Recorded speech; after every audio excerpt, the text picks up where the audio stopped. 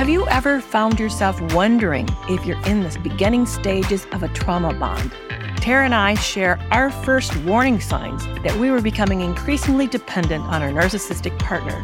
And the self-help tip is the importance of living in the present moment instead of the future, especially when encountering someone who's very good at future faking. And by the way, we have a newsletter we'd love to share with you. Please sign up for it at breakingfreewithkerryandtara.substat.com. We'll be sure to put the link in the show notes. Thank you for joining us on Breaking Free from Narcissistic Abuse. I'm Dr. Kerry Kerr-McAvoy, a mental health specialist with over 20 years of counseling experience. And I'm Tara Blair-Ball, a certified relationship coach. This is a listener-supported podcast. Please consider becoming a supporter of the show for less than a cup of coffee. Kerry, I got reached out to by one of my followers who was asking the question, how can they tell the first sign of a trauma bond? They're been in unhealthy relationships. Now they're trying to date again, and they're really trying to avoid a repeat of their previous unhealthy, toxic, narcissistic relationships, as a lot of us who are dating are. We don't want to ever go through that again. And I was thinking back to my first sign of a trauma bond. And I do think there were earlier signs, more than likely, but I think the first overt sign where I'm like, maybe something isn't quite right with this is when I found myself sort of excusing, minimizing, or justifying my narcissistic ex's behaviors to some other people. I would like casually bring up something he did that I didn't quite like or didn't feel good about, and they would say something against it or like, that's not okay or whatever. And I would be very quick to jump in. And I really wasn't willing, for one, to think about or sit on what they were saying. I really wasn't willing to hear it or sit on it. And the other side is I very quickly jumped to defending, justifying, minimizing, excusing. Like, it wasn't that bad, or you're not thinking of it. This is just one time, all that kind of stuff, even though it hadn't been one time. I started that little deception. And I think that was the first sign that something definitely wasn't totally okay. But at the time, I just thought that was being a good partner. And I just made a lot of excuses and explanations for that too. Do you think that you had an awareness that you were defending this person's reputation, their image, that you were actually doing it with yourself? Did you feel that dichotomy inside yourself?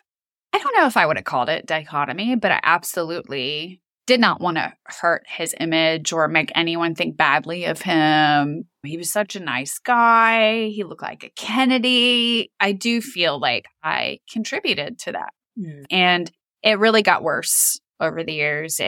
I would just not share the bad things that were going on behind closed doors. If something was brought up for whatever reason, I worked overtime to sort of explain, justify, or I would take responsibility for it. Like, oh, he was just in a bad mood because I had done X, Yeah. And I know the people around me could see that wasn't quite okay, but I don't think the people in my life at that time really knew enough about abusive relationships to have helped me or supported me. Because I'm hearing you describe cognitive dissonance, that you were having it already, that you knew there's a good side and a bad side, and that the bad side was bad enough that you were protecting his image to the public. It's interesting that you're even protecting his image to yourself. Yeah. It's hard to be aware of that. I think that we do that so naturally. I mean, I did the same thing. I was definitely dropping pieces of information and not passing it on, not telling anybody, because I knew if they heard, then they would think poorly of him, and I didn't want that to happen. Yeah. I was trying to overlook it, so I certainly want everyone else to overlook it. But yeah, so I was doing that. But for me, I think there was an earlier sign that I recognized. And the earlier sign was that I was literally living on his availability to when he could show up, when the next text was going to have. I kept the phone right next to me. Even in meetings, I would have it off silent or certainly have it on vibrate so that I would know the moment that he texts, I could excuse myself and respond, that I was living with like bated breath for his engagement. And he already was using intermittent reinforcement. So what he would do is if I texted, he might not show up for hours, and it would be completely spontaneous. There was no predictability. So I might text maybe thinking I'm going to catch him at lunch. No, I might not hear from him until 8:00 at night that evening. But the next day, I might text him in the morning and then he shows up at lunch and he's available at lunch to text. Because remember, we were dating long distance. So I was living on that contact.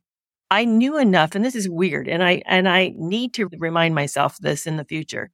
I knew enough not to call him, that I had to had permission for how I interacted with him, and that there was some hidden hoops that I had to jump through, and I had to sort of figure them out and then do that appropriately, or I could feel the pullback, feel the withdrawal. So I was doing all this mind reading and trying to guess what all the little expectations were. And I was sacrificing so much of myself. I was sacrificing my attention to my own life. In fact, I remember feeling like life in the day-to-day when he wasn't in it was gray, black and white and dull and flat. And then whenever he'd show up, it felt like somebody injected color into the world, sort of like that movie. And so whenever he was around, my life, I came alive. But whenever he was not around, I felt like I was dead.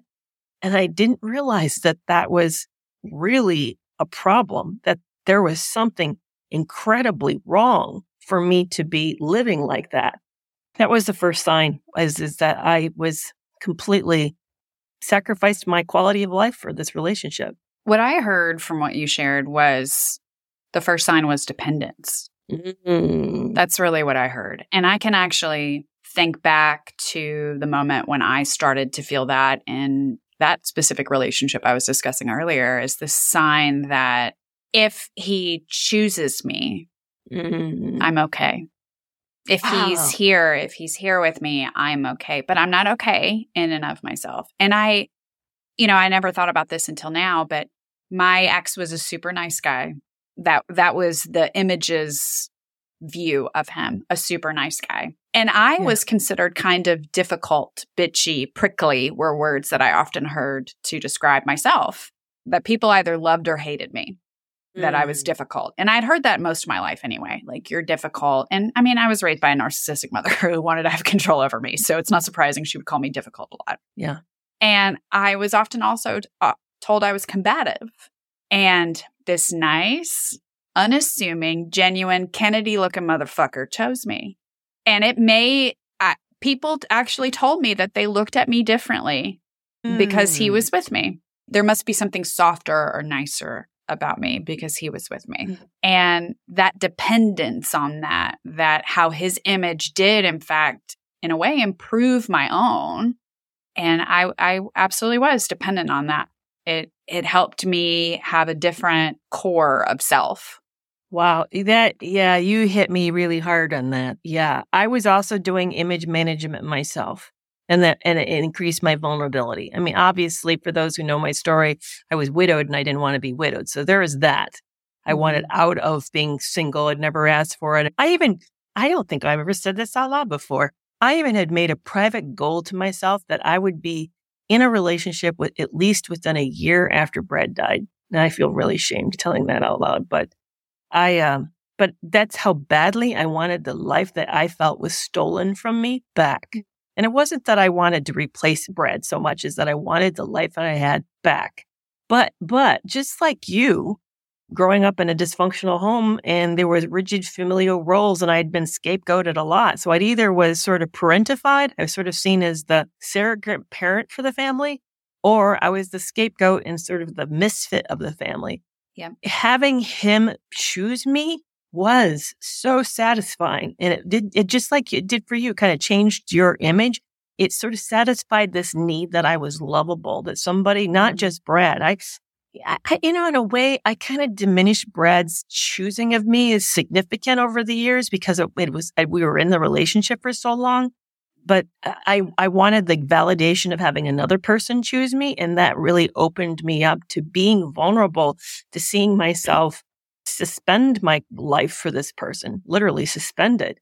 It's interesting because I'm back out in the dating realm and trying to meet people and trying to approach relationships in a very, very different way. And in fact, I have a date tonight, and and this guy's been fun to talk to. He's been very normal, very easy to talk to this person. I don't really know what he's like in real life, and I don't know what his voice sounds like and what it would feel like to do this dialogue, but the texting has been very, very easy. But I'm realizing that I don't wait on anyone these days to feel good about my life. In fact, I hardly even thought about it today, other than that I know that I have this tonight to get ready for, but it isn't like I'm counting down, like, what time is it? And when is it going to happen? Or, is he thinking about me? In fact, I even warned him I won't be texting today. I'm really busy.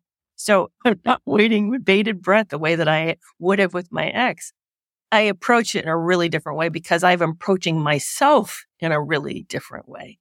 I absolutely had that same sort of, I don't know if it's necessarily a mindset shift, maybe more like a self-esteem switch. I don't know. But when I started dating my now husband, I literally showed up to the date and I was like, I'm going to have a nice time because I'm here with me and I like me.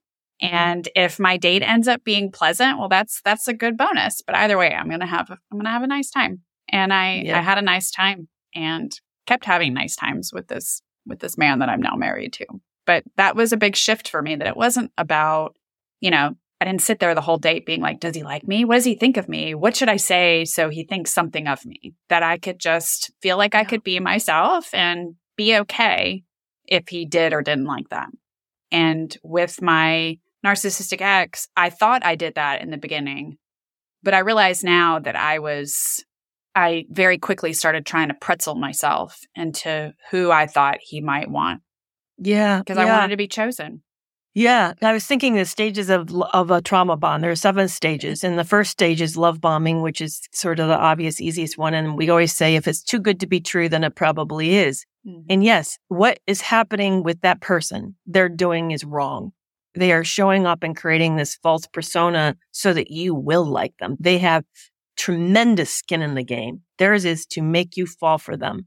That's what they're pursuing. But I think we often don't look at the victim side of it. I'm stuttering because I feel really touchy about this because I'm not victim blaming. I'm not saying we participate in our own abuse. I'm not saying that. But I do think, and I'm going to try to say this really carefully so that it doesn't come across wrong. I do think, because we always go into every relationship needy. You're not going to find a way not to do that. And that's normal. Like you even said you wanted to belong. Of course you did. I want to belong. We all want to belong. That's part of our hard wiring. But to recognize when it's becoming something that's really driving us versus something that we're trying to find a way to manage and meet our own needs around it and finding a way to hold space for it for ourselves. It's like walking into the grocery store. It's never wrong to buy food at the grocery store, but you're going to buy too much if you walk in hungry. So when we walk into these situations, we need to be aware of how hungry we are psychologically for this person to choose us. And the higher the drive, the more vulnerable we are. And so maybe you're really vulnerable. Maybe you can't help that you're really vulnerable, but even being aware of the vulnerability. I'm like, if I walk into the grocery store after work and I am hungry, but I know I need to make a stop. If I know that I'm vulnerable, then I can consciously work against picking up too many groceries. And if I walk into this date tonight aware that maybe I'm feeling shaky or insecure, or I don't know how I fit in the world, or I'm frustrated with being single or whatever it is, then I'm going to hold on to that and not let it drive me quite so hard as I would have if I'd been unaware. I was thinking of the metaphor for the grocery store. In order to not overbuy, we prepare before. We decide what we're going to get, and that's all. And we tell ourselves, this is all I'm going to get. This is all I'm going to pick up from the grocery store. And we write down a list, and we have that list in front of us, and we go to the grocery store. Yep. And I found when I was dating and then chose my narcissistic ex and then the narcissistic ex I dated after him, I didn't have any kind of intentionality in terms of what I was dating, what I was looking for. And I wasn't totally aware of my own assets and liabilities. And I think that's when we think of our liabilities, I think that's important in assessing how needy are we? Because when I was in a healthier place, I absolutely went on dates with people where I felt like there was utterly no connection. We had nothing in common. And to them, it didn't matter. To them, it didn't matter that I was just a warm body and they would have been totally willing to be my boyfriend forever. Yeah. And I was in a healthier place. So I wasn't going to prey on that. But if we are in a relationship potentially with a predator, they will see that and they will prey on that. I wasn't that person.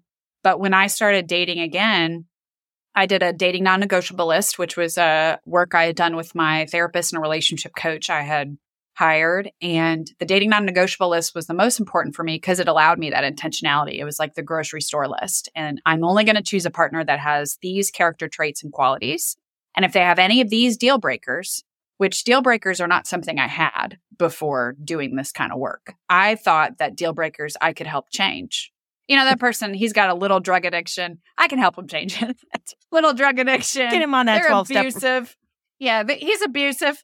I'll learn a good communication style. And I had to see it as if they have these qualities, I'm not sticking around because I don't have the power to change them. I thought I had a lot more power. I never had power in those relationships, but I really thought I had a lot more power than I actually had. And I think it's good if we're dating or if we're in romantic relationships today to assess that of what are we truly wanting out of our partner, out of our relationship? What deal breakers? What are the things that we absolutely are unwilling to tolerate? And what boundaries do we potentially need to set around either of those things? I love that. I love that.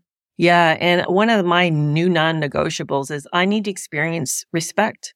If this person's not respecting me, not showing that who I am matters or my needs matter, or they're rushing things, or they are treating me sort of like a warm body and they're not looking at me, I don't want to be in a relationship where I'm the warm body. I don't want that. I don't need it that bad. But you're right. It does really help. And I had just heard that same advice from a dating coach saying, go into the next relationship with a list. Be mindful of not only the qualities that you want, but also the type of relationship that you're looking for and the treatment that you're looking for. That's really super important so that then you're informed when it starts to feel off. And I think for myself, anybody that yanks me around makes me feel off balance or that like life's too unpredictable with them, like it's only on their terms and never a mutually agreeable terms, then I'm not interested in, I just don't want a relationship like that because that's too much work. Like you said, it turned you into a pretzel. Well, I'm not interested in being a pretzel these days. I like that advice for all of us too, because what I did partly with that dating non-negotiable list is I looked at, okay, these are the qualities that I want and will not accept in a future partner. But do I have these same qualities? And I really had to look at, for example, my honesty. Here I was really wanting an honest partner, but I had struggled being truly honest in a lot of these relationships. It wasn't safe for me to be honest. I walked on eggshells, which means I didn't totally share everything that I would want to share, or I would lie by omission, or I would try to manipulate by, saying it this really gentle way, saying maybe when I meant no. I had to really look at, if I'm wanting an honest partner, what do I need to learn to do differently so I can be a more honest person? And I think that's also getting clear about our own liabilities. I would have told you I was the most honest person ever. And in reality, I really wasn't. I was deceptive in a lot of little ways because I was so frightened of conflict and really saw it as painful and unnecessary. And I had to learn that that's not how conflict works in healthy relationships. So if I want a different kind of relationship, I also have to learn how I approach those relationships differently. And you said you were looking for belonging. Well, if you think that it's not okay to be flawed, that you can't belong as you are, then you're going to hide that in order so that you can fit in, not realizing that you're not really being authentically yourself. It's powerful. The last thought I had before we wrap up this topic is, what do we say to somebody who's recognizing that they are seeing signs of a trauma bond? What should they do when you're thinking, oh, crap, I'm doing one of either what Tara is talking about or I'm finding myself in what Kerry's been talking about? I think that if I was to go back and speak to me, I would say, you know what, slow down. Start focusing on your life and adding in the things that you think are missing. But I would have said, yeah, but I can't get that marriage back and I'm really lonely and I don't have a community here and something is really wrong and I'm not happy. I don't even like where I'm living. And I would say, well, then let's identify one of them and start to see what steps you can take to make that better. I probably would have fussed and still not be happy about it, but at least it was a start. And the start was turning the focus back on me instead of seeing the relationship as the solution. No relationship. This is me speaking as a woman who's lived over 60 years. No relationship is the solution. I used to think that it was. It is not the solution. The solution's inside of me. And I got to find it. And maybe it's going to take a long time to get there, but I've got to find it. Multiple studies have studied why people are happier at the end of their lives. And those people always say how meaningful their relationships are is connected to happiness for them. And I always saw that and thought, well, it's got to be romantic. And I think there is a lot of importance on assessing, are all of our relationships in our life what we would want them to be? Because no relationship is a source of happiness, right? And no relationship can be one sole source of anything, really. Like, I can't expect my partner to always be emotionally available for me, but I can 80 to 90% of the time. And that's why we need other people in our lives too. And so when I hear like lack of community, not feeling a part of, that can be part of our work of, I need to find community of support. I need to find good, close friends. I need to find other people outside of this particular relationship. For me, being in that trauma bond, I too needed to really look at myself and what's going on with myself. I think if I was to go back and talk to myself, I would say, start looking at if the words and actions align. Because I not only was hearing from my ex, I'm a good person, I'm a good person, I'm a good person, but I was also hearing that from a lot of other people. He's a good person, he's a good person, he's a good person. And because of that, even when I would see unkind, disrespectful actions, I was playing that in my head. He's a good person, he's a good person. So I was negating the actual unkind, disrespectful actions I was seeing. If I had actually looked at and been sort of clinical about it, observed, witnessed, tried to take a step back and be like, is that a kind action? Does that align with what he said he was going to do, etc.? I would have been able to be a lot clearer about what was actually happening in that relationship. But that level of cognitive dissonance and how I was also gaslighting myself so much around that, I couldn't see it. Yeah, same for me too. If I had just even circled back and questioned more, I would have caught that there were serious discrepancies, that this person was lying a lot. Now, thank you for that. Today's self-help tip is to ask yourself the question, are you living in the present or in the future? For a lot of us, for example, who are in the beginning stages of a trauma-bonded relationship, we are probably experiencing love bombing. And often what happens with love bombing is a lot of future faking. So in my particular narcissistic relationship, I received so many promises of what our life would look like in the future. And I really just grabbed onto that, oh, that life is going to be so amazing. That's the life I've always wanted. And I'm going to have a companion. This person is going to help me reach that. But then I really wasn't looking at what's going on presently. Are we actually doing things that align with that future? For example, if we're going to buy a house, are we saving money? Are we practicing financial responsibility? Do their habits align with that future? My narcissistic ex, we would talk a lot about buying a cabin in the mountains and retiring there and having this wonderful life. Yet we never went on vacation to the mountains. He compulsively spent, so we never had any money saved to be able to potentially save money towards buying this cabin. He didn't even have a retirement fund. When we're looking at any of these relationships, regardless of the stage, we really need to assess how much am I in the present versus this imagined future? Because the predators that I have been with and been around with in my life, they make a lot of promises that they have no intention of following through on. But it's a way to keep us hooked because that future can always be dangled like a carrot that we can run to. Or we are told if we'll do something, then we can achieve that future. But more often than not, at least in my experience, it didn't matter what I did, that future was never coming. That's such a really good point. And I see a slightly different angle to add to that. And that is not only living in the future of ideas and dreams and the ideal, but also living in the future of where is our time, attention, and ourself. I'm thinking of like living for the weekend. We can sort of chug through the day mindlessly, not really fully invested in it, present in it, and then live for these highlights, or we can learn to embrace every moment. And if we're not embracing every single moment, then they're really not alive. Narcissistic people take advantage of that because they do all this future faking. They get us to dream and get us ahead and out of ourselves. And that also blinds us to what's should be happening in the day-to-day life that's not. We start to overlook some things that we shouldn't be overlooking.